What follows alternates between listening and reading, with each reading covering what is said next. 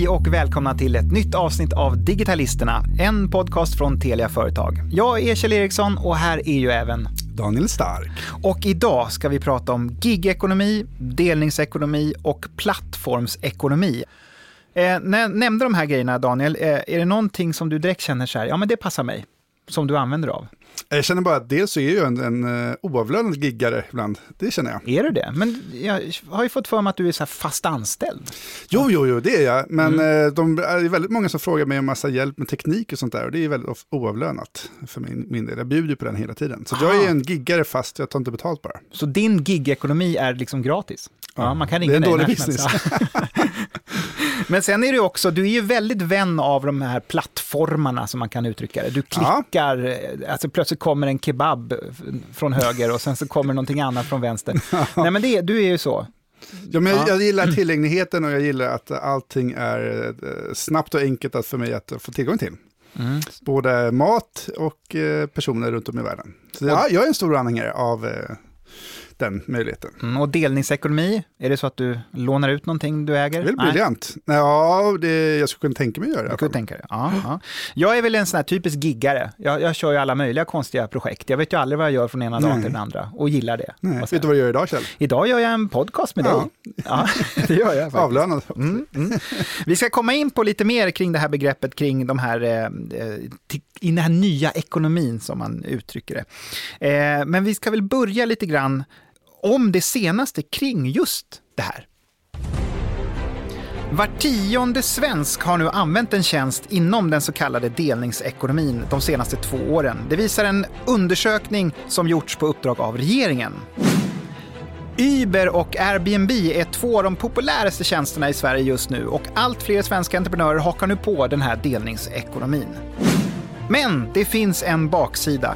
Techreporter Erik Wisterberg på Breakit tog till en gammal klassisk journalistmetod och tog jobbet som cykelbud hos Foodora och Uber Eats.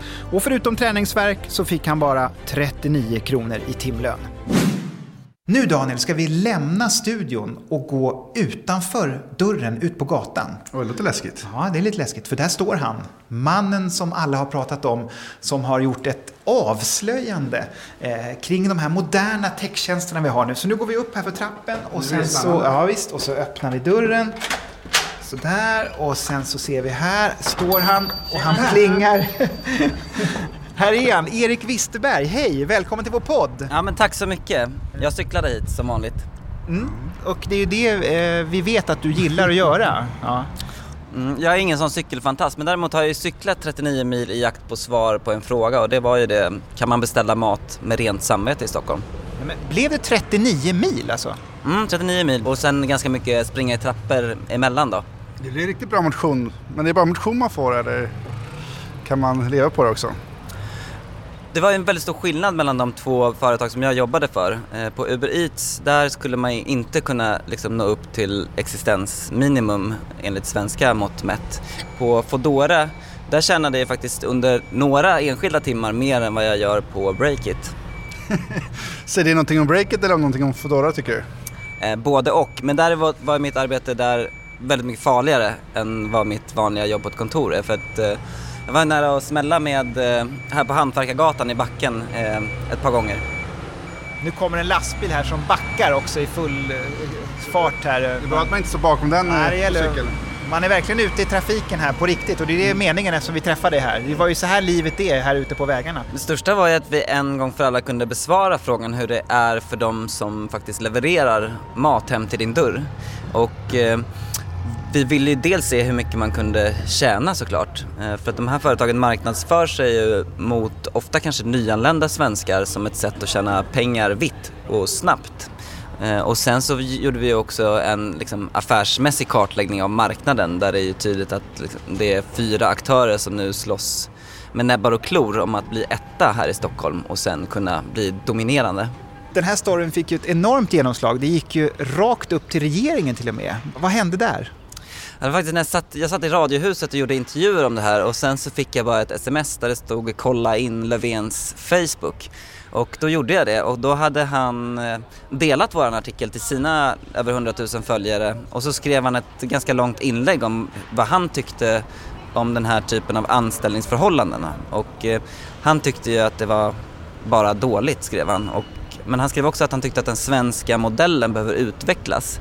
Och det väcker ju tanken om regeringen håller på att titta på någon typ av lösning för hur man ska reglera den arbetsmarknaden som sker utanför de stora svenska kollektivavtalen. Daniel, du använder ju de här tjänsterna ganska ofta. Du tycker ju om att beställa mat på det här sättet. Ja, eller jag försöker i alla fall när vi ska spela in våra poddar åtminstone att beställa mat. Men man får ju sin tankeställare tycker jag efter ett reportage. Just vem man väljer också för att beställa. Tror du att det är en hållbar business eller här är någon sorts fluga som kommer försvinna nu när allting kommer upp till ytan här, hur lite pengar man tjänar och så? Jag tror att den här typen av tjänster liksom, som förenklar människors liv och människor som har råd att betala för det är här för att stanna. Så att jag tror inte att fenomenet som sådant kommer försvinna. Däremot så tror jag att kanske i alla fall 2 eller 3 av de här bolagen kommer dra sig ur Stockholm när det här kriget har blivit för kostsamt. Vi vill gärna ha de här tjänsterna. Vi tycker så här, vad skönt det kommer liksom en pizza till dörren. Men samtidigt om den var för dyr så skulle vi ju inte använda tjänsterna och då skulle inte tjänsterna finnas. Att den här balansen mellan att det liksom ska bli en skälig lön, vilket alla tycker att de ska ha, men samtidigt när man väl kommer till sin egna plånbok så kanske man inte vill betala så mycket för den här tjänsten. Hur ser du på den saken? Men jag tänkte ofta på det när jag själv sprang liksom upp 5 trappor utan hiss, att vilken liksom lyxprodukt det här är egentligen. För att det är inga människor som liksom har en vanlig inkomst som tidigare har haft liksom eget tjänstefolk i Sverige, utan det är ju någonting som en elit har haft historiskt sett. Och nu så börjar vi se liksom olika nätplattformar där man kan köpa in tjänster av alla slag ganska billigt. Och jag tror att där finns det väl en liksom, liten diskrepans kanske. För när man sitter hemma och får mat, det enda man ser det är att någon klingar på dörren och lämnar mat till dig. Men det arbetet som krävs för att utföra det där, det är ju svårt att säga att det kan rymmas inom en leveransavgift på 49 kronor. När man ska täcka allt, liksom försäkringar, arbetsgivaravgifter, skatter, utrustning och så vidare. Men är inte då de här tjänsterna egentligen dömda till döden då egentligen? För att det går inte. Ingen vill egentligen betala vad det egentligen borde kosta så att säga för den arbetstiden det egentligen tar och ordna fram mat på det här sättet. Vi får väl se där. Alltså, jag tror att de här affärsmodellerna är kanske framtagna med andra samhällen som liksom grundmodell. Där det kanske finns större klassklyftor också. Där det finns en elit som är beredd att betala. Och det finns kanske också en större mängd människor som är beredda att arbeta för väldigt lite pengar.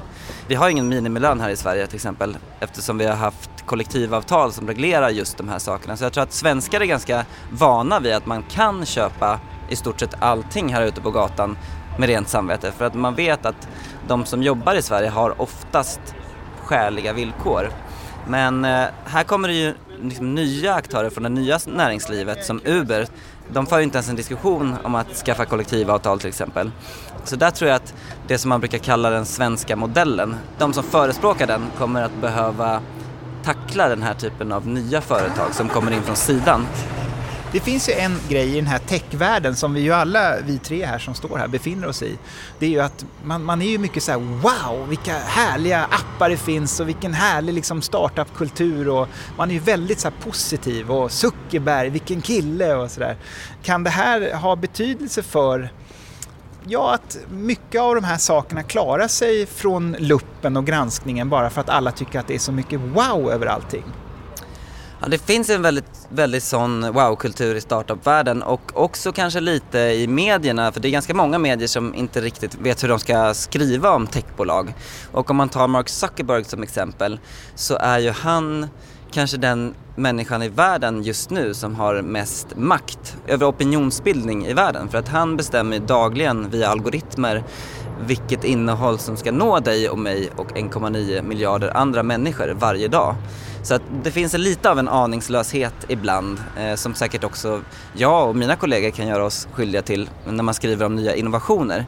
För att i grunden där finns det ju ofta en entreprenör som faktiskt vill göra någonting bra och kanske till och med förändra världen på något sätt eller vårat beteende. Men det finns ju bolag kvar där att granska, det är ju självklart.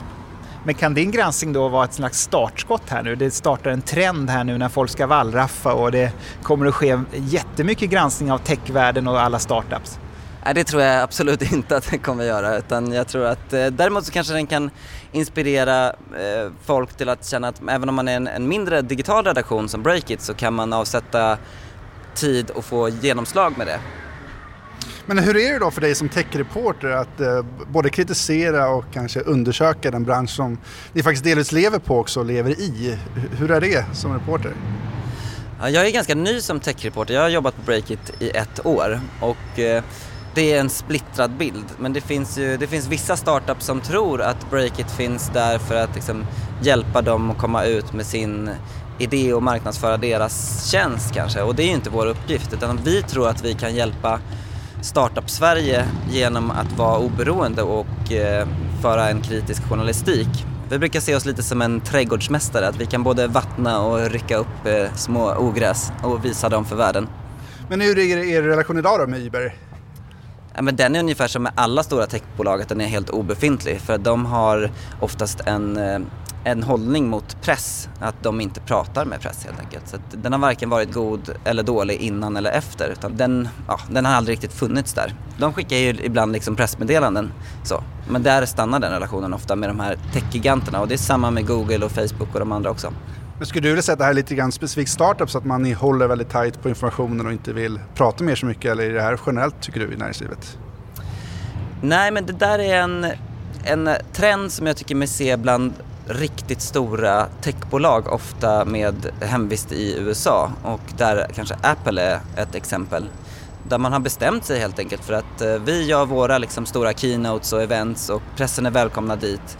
Men om man ställer frågor till anställda där så kan de aldrig få svara på dem, utan då är informationen väldigt liksom centraliserad och slutar oftast vid att man inte kan kommentera någonting. Och ett annat exempel på det är ju också svenska Spotify, som också har en ganska liksom, ska man säga, tillbakadragen hållning gällande press. Kommer du nu beställa från Uber Eats eller Foodora själv efter det här, eller hur ska du själv agera? Eller går larmet då så här, och nu har Erik beställt någonting här. Ja, det är ju oklart. Nej, men jag bor ju i Bagarmossen, så att jag behöver inte tänka på det där, men för dit levererar inte de. Men jag fick ett sms från min mamma faktiskt när hon hade läst granskningen, och hon sa ju sådär att jag tycker nog att det verkar bättre att cykla och hämta maten själv. Så att jag gillar ju att cykla, så jag tar nog cykla till pizzerian faktiskt. Och som du säger med de här techbolagen som ju då kanske inte gärna pratar med pressen, så kanske då återstår enda metoden att wallraffa. Och jag antar då att du kanske har en ny wallraffningsgrej på gång. Wallraff-reportage, det gör man ju när man har kommit fram till att det går inte att få ut den här informationen på något annat sätt, och det är viktigt att den kommer ut. Men det skulle ju såklart vara en dröm att lyckas infiltrera Facebooks algoritmteam. Men om du har några idéer där så kan vi snacka sen. Ja, det är bäst vi ligger lågt bara, det är väl det. Ja, och sen så sänder vi live då inifrån Facebooks algoritm. På Facebook? Ja. Det är kanske enda sättet. Ja, spännande. Tack så mycket då, Erik Wisterberg. Tack ska ni ha. Kör försiktigt nu då, Erik. Ja, snubbla inte. Är det enkelriktat? Nej. Hej då! Hej då! Och där cyklar han iväg, Erik Wisterberg. Daniel, jag undrar direkt här nu när du har träffat Erik. Kommer du ändra ditt sätt att köpa mat? Ja, jag kommer nog tänka i alla fall på vem jag beställer ifrån. Så det måste jag säga att jag känner ändå att jag har påverkat mitt val. Jag kommer fortfarande kunna tänka mig att beställa mat, men då väljer någon som jag tror betalar lite schysstare villkor. Mm-hmm. Ja, du ser. Då blir det plötsligt det en grej för dem att tänka på. De som driver de här grejerna. Att det kan påverka kundens val, så att säga. Ja, det är väl bästa sättet att påverka, tror jag. Spännande. Vi har fått in en gäst här i poddstudion. Välkommen hit, Ulf Skarin. Tack så mycket. Tidigare chefredaktör på Veckans Affärer, men numera så är du Creative Director där, knuten fast till då Veckans Affärer. Ja. Och du poddar ju också. Du kör ju luncher. Jag kör luncher. Jag äter ju lunch varje dag. Det gör väl alla i och för sig, men de flesta. Men en del av dem gör jag poddar av. Så gör du poddar av? En del, ja. Men då beställer du inte maten, den är på plats liksom. Nej, det är så här gammal old school, sitta ner vid bord och äta och titta varandra i ögonen. Den gamla ekonomin. Ja. Den gamla ekonomin möter den nya ekonomin. Ja. Och så åker du taxi också med spännande gäster. Ja, det gör jag också ibland, ja precis. Men jag gillar ju att prata och föra samtal. Ja, och medan du gör olika saker. Och det, alltså här är ju liksom, finns ju massor av nya idéer här. Du kan ju liksom duscha med någon, du kan käka middag, lunch, trekaffe. Alltså du kan fylla hela dagen med jag spännande har ju möten. Ulfs frukost, jag har Ulfs tennis, jag har Ulfs taxi, så att Ulf-imperiet växer. Det växer, vad kul. Vi ska nu prata just om den här nya ekonomin med dig. Ja.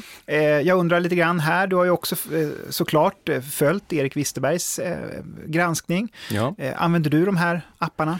Jag har gjort det en gång för att jag ville testa och jag vet inte, jag blev inte så här superimponerad. Det tog ungefär en halvtimme och så fick jag en halvljummen pizza. Så att jag var inte så där superimponerad. Det var du inte. Nej, inte som Daniel som är imponerad.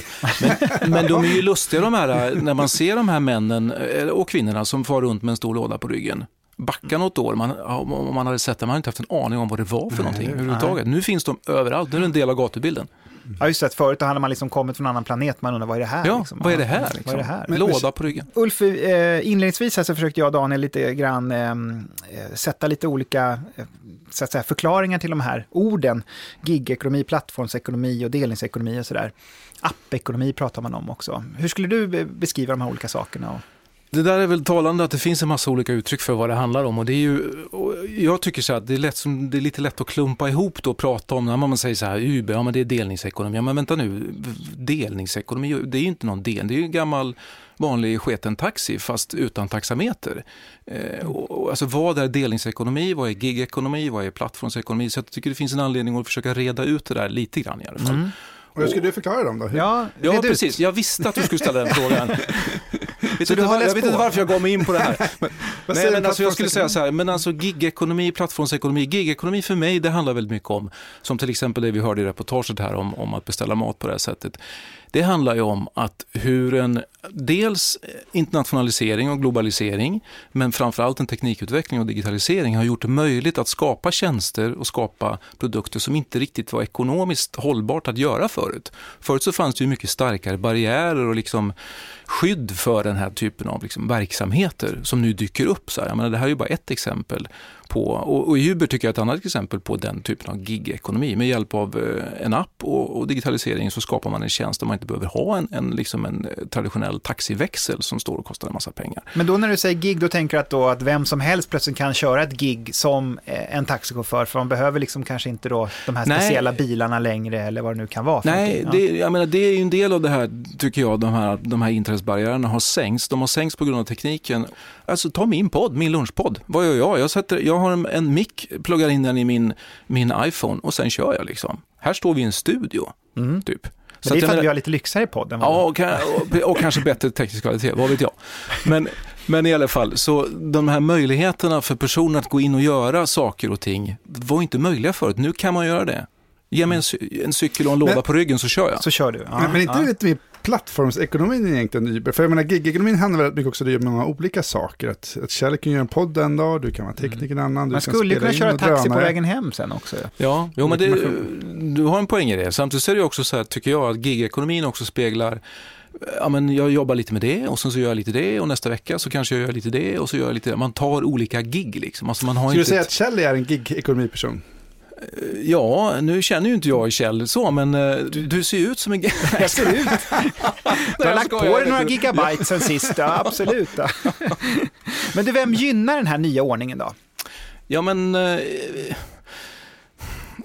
alltså jag tycker det är komplicerat alltså, därför att jag menar, som vi pratar om här nu och som vi hörde så här, att ja, men här ska jag kan jag beställa den här pizzan med gott samvete och glufsa i mig liksom, när jag vet att det inte täcker kostnaderna. Samtidigt så kan jag ju också se att, och det var som den här Uber-tjänsten som fanns tidigare som sen blev förbjuden, jag kommer inte ihåg vad den hette nu. Ja, Uberpop, ja. Precis. Jag testade den några gånger och jag visste inte om, är jag nu en bov eller är jag en välgörare? Är jag en bov i den utmärkelsen att jag utnyttjar en människa som inte får tillräckligt betalt, eller är jag en välgörare som faktiskt ser till att den här personen får någonting att göra, får ett insteg på den svenska arbetsmarknaden och får in en fot och får någonting att göra. För det är ju baksidan av det systemet som vi har, att vi har väldigt höga inträdeströstrar och det är svårt att släppa in. Jag vet inte, är jag en bov eller är jag liksom en good guy? Men det är inte konsumenten som är den stora vinnaren hittills. Jag menar, om man tittar på Foodora tog Erik upp, de går ju med förlust på varje leverans. Ja. Men där vi som kunder får väldigt billigt hemlevererat. Men det är ju Foodoras investerare som betalar. Men alltså, så ärligt talat, så här, titta nu som konsument, alltså du kan ju leva ett så gott liv för en väldigt låg kostnad i väldigt hög utsträckning. Om man nu pratar vi gig-ekonomin, om man pratar delningsekonomin, som är den andra, där det mer handlar om att man har en fast resurs eller en resurs och så delar man på den där. Jag till exempel hyr ut min lägenhet via Airbnb och sen så hittar jag ett annat boende via Airbnb och så plötsligt så har jag en semesterresa som inte kostar någonting. Vad ska jag med en bil till? Jag kan väl använda en bil som står på gatan och så betalar jag per minut när jag använder den. Alltså du kan ju utnyttja det här som konsument väldigt, väldigt mycket. Men inte det också risk att det där blir en slags drömbild som gör att de driver på de här företagen, så man får någon slags liksom förhoppning, nästan som man vinner på Lotto, att jag kan åka på semester gratis och medan jag står här då kan någon låna min bil och så kan det här ske och det är det ena och det andra, fast i verkligheten, i realiteten så blir det inte så mycket i slutändan ändå. Ja, jag vet inte om jag håller med om det, för jag menar när det gäller delningsekonomi till exempel, då blir det de facto så. Jag har ju ett hus eller en lägenhet i New York som jag ska bo i typ, och någon annan ska bo i min lägenhet. Det är ju inte en dröm, så är det ju. Liksom. Det är så, ja. Du lever. Man kan leva jag lever drömlivet. Det låter som att du är mer positivt inställd till delningsekonomin än gig-ekonomin, eller plattformsekonomin. Nej, men alltså jag är nog... Teknisk utveckling har ju liksom ingen moral. Digitaliseringen är ju, saker och ting händer ju. Och så plötsligt kan man göra saker och ting som man inte kunde göra förut. Tekniken i sig tar ju inte ställning till, är det här bra, är det dåligt, bör man göra det här eller inte? Det måste ju vi människor göra. Det måste ju skapa strukturer och liksom sammanhang för som styr upp det här, om det nu är det man vill göra. Och utmaningen är ju också så att tekniken springer ju på, den väntar ju inte. Lagstiftning, regleringar, strukturer, de finns ju där, det tar ju tid att förändra dem. Så det som händer med Uber och de här typen av cykelmat och sådär är att man ligger i någon slags teknisk frontlinje och testar. Det går ju faktiskt att göra så här. Ja, men låt oss se vad som händer om vi gör så här. Och sen så tar det ju alltid tid innan parter reagerar. Hur kan vi lösa det då? Om vi tar så att kontentan är att här blir det för dåliga löner till exempel för de som ska frakta mat då. Ja. Men vi vill ändå ha tjänsterna.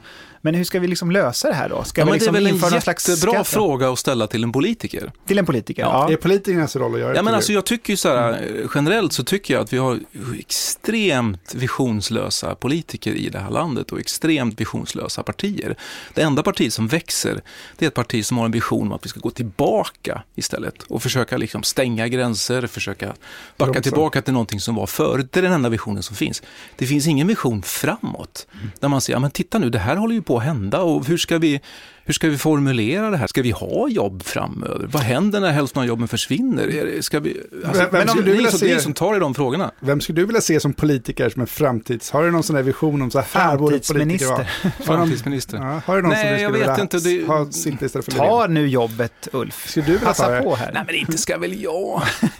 nej, men jag menar det har inte med person att göra, tycker jag. Det har ju med att våga ta i de här frågorna och våga liksom formulera en idé och en vision kring hur ska vi, allt det som håller på att hända, hur ska vi förhålla oss till det? Och inte bara liksom klamra sig fast i rinken och säga så här, alla måste ha jobb eller vi måste liksom värna full sysselsättning. Inget fel i det, men man måste ju också såklart se vad det är som håller på att hända.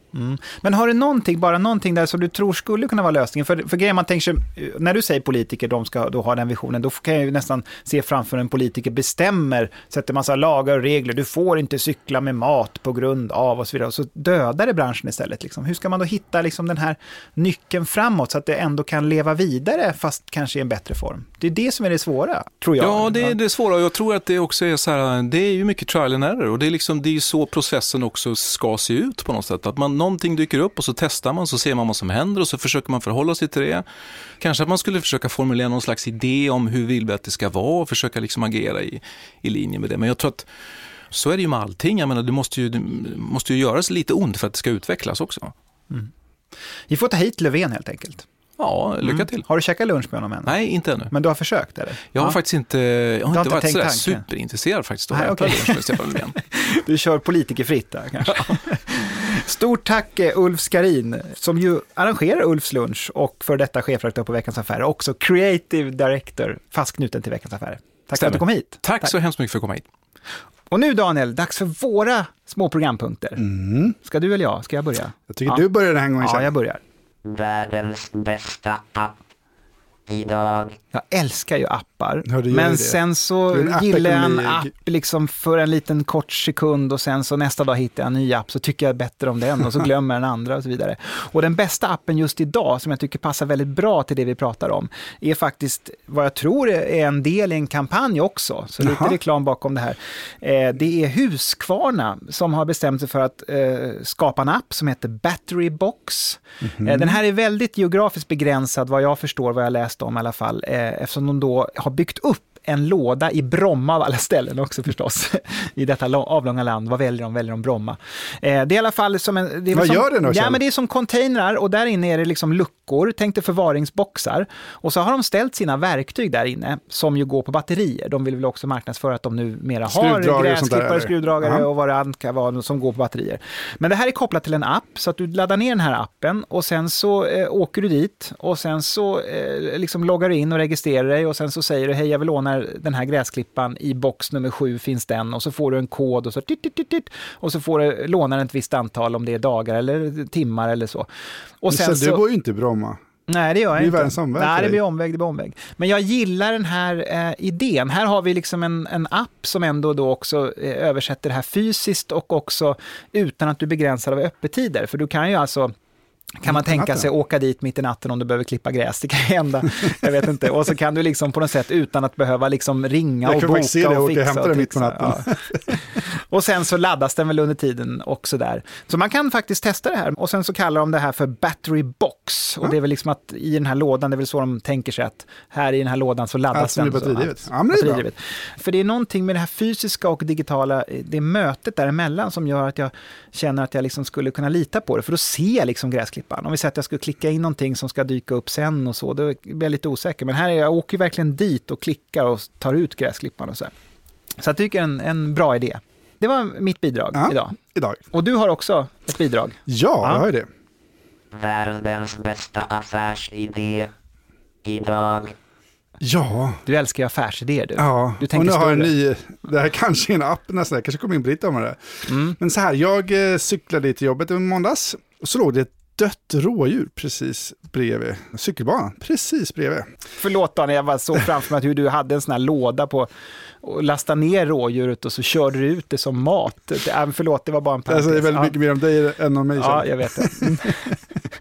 Nej, men förlåt, kör. Jag var på väg till jobbet, jag skulle precis ringa in på telefonmöte. Men det här stackars rådjuret låg ju bara där. Så jag tänkte att jag måste ju ringa och anmäla det så att någon kommer ta hand om det. Och det här är en lång saga efter att jag försökte ringa in. Då ringde jag först polisen och sen så blev jag bortkopplad efter 12 minuter. Jag ringde vildjouren först som bad mig ringa 112 fast då ringde polisen först och sen ringde 112. Ja, levde rådjuret? Nej, men vildjouren hänvisade 112 så blev vi kopplade till polisen igen. Och så lades det ner samtalet och sen så tredje gången ringde polisen igen och blev växel. Och sen så tog det 25 minuter till att jag fick prata med en polis som var väldigt trevlig visserligen. Så här tog mig ungefär drygt 40 minuter från dess att jag såg rådjuret och började försöka anmäla det till polisen tills att jag fick anmäla det till polisen. Så jag räknade ut att det var ungefär 40-45 minuter som försvann och då missade jag telefonmöte och jag kom sent till nästa möte. Så det var liksom en produktiv tid som bara försvann då. Och så kollade jag man såg så här att det verkar vara som att det är ungefär 40 000 rådjur per år som anmäls skadade eller dödade. Tänk det gånger 40 minuter. Ja, du börjar tänka det så. Det är väldigt mycket tid som försvinner till sådana här saker. Och då tycker jag att någon borde ha en tjänst. Och det här trodde jag faktiskt fanns. Mina kollegor sa att det fanns, men jag har inte hittat den.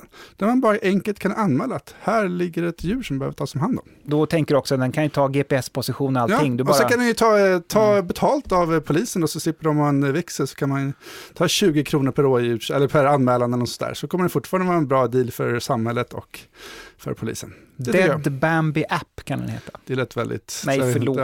Det var inte... det får det stå för dig, Kjell. Nej, men gör det enkelt till att anmäla saker så att fler gör det. För jag tror jag var den enda som ringde in på det där faktiskt. Alla bara cyklade förbi, det var ju hemskt. Ja. Bra, det är en affärsidé. Då är vi klara för den här gången. Glöm inte att kommunicera med oss. Och det kan ni göra genom att använda då en hashtag till exempel. Ja. Digitalisterna, varför inte? Då hittar vi det lätt. Ja, för det är det vi heter, Digitalisterna. Så gör det. Och glöm inte att prenumerera på podden så att ni inte missar något avsnitt. Varje vecka kommer det nytt. Jag är Kjell Eriksson. Och jag är Daniel Stark. Och vi har vid tekniken Sandra Pettersson och producent är Katarina Andersson. Vi hörs! Hej då!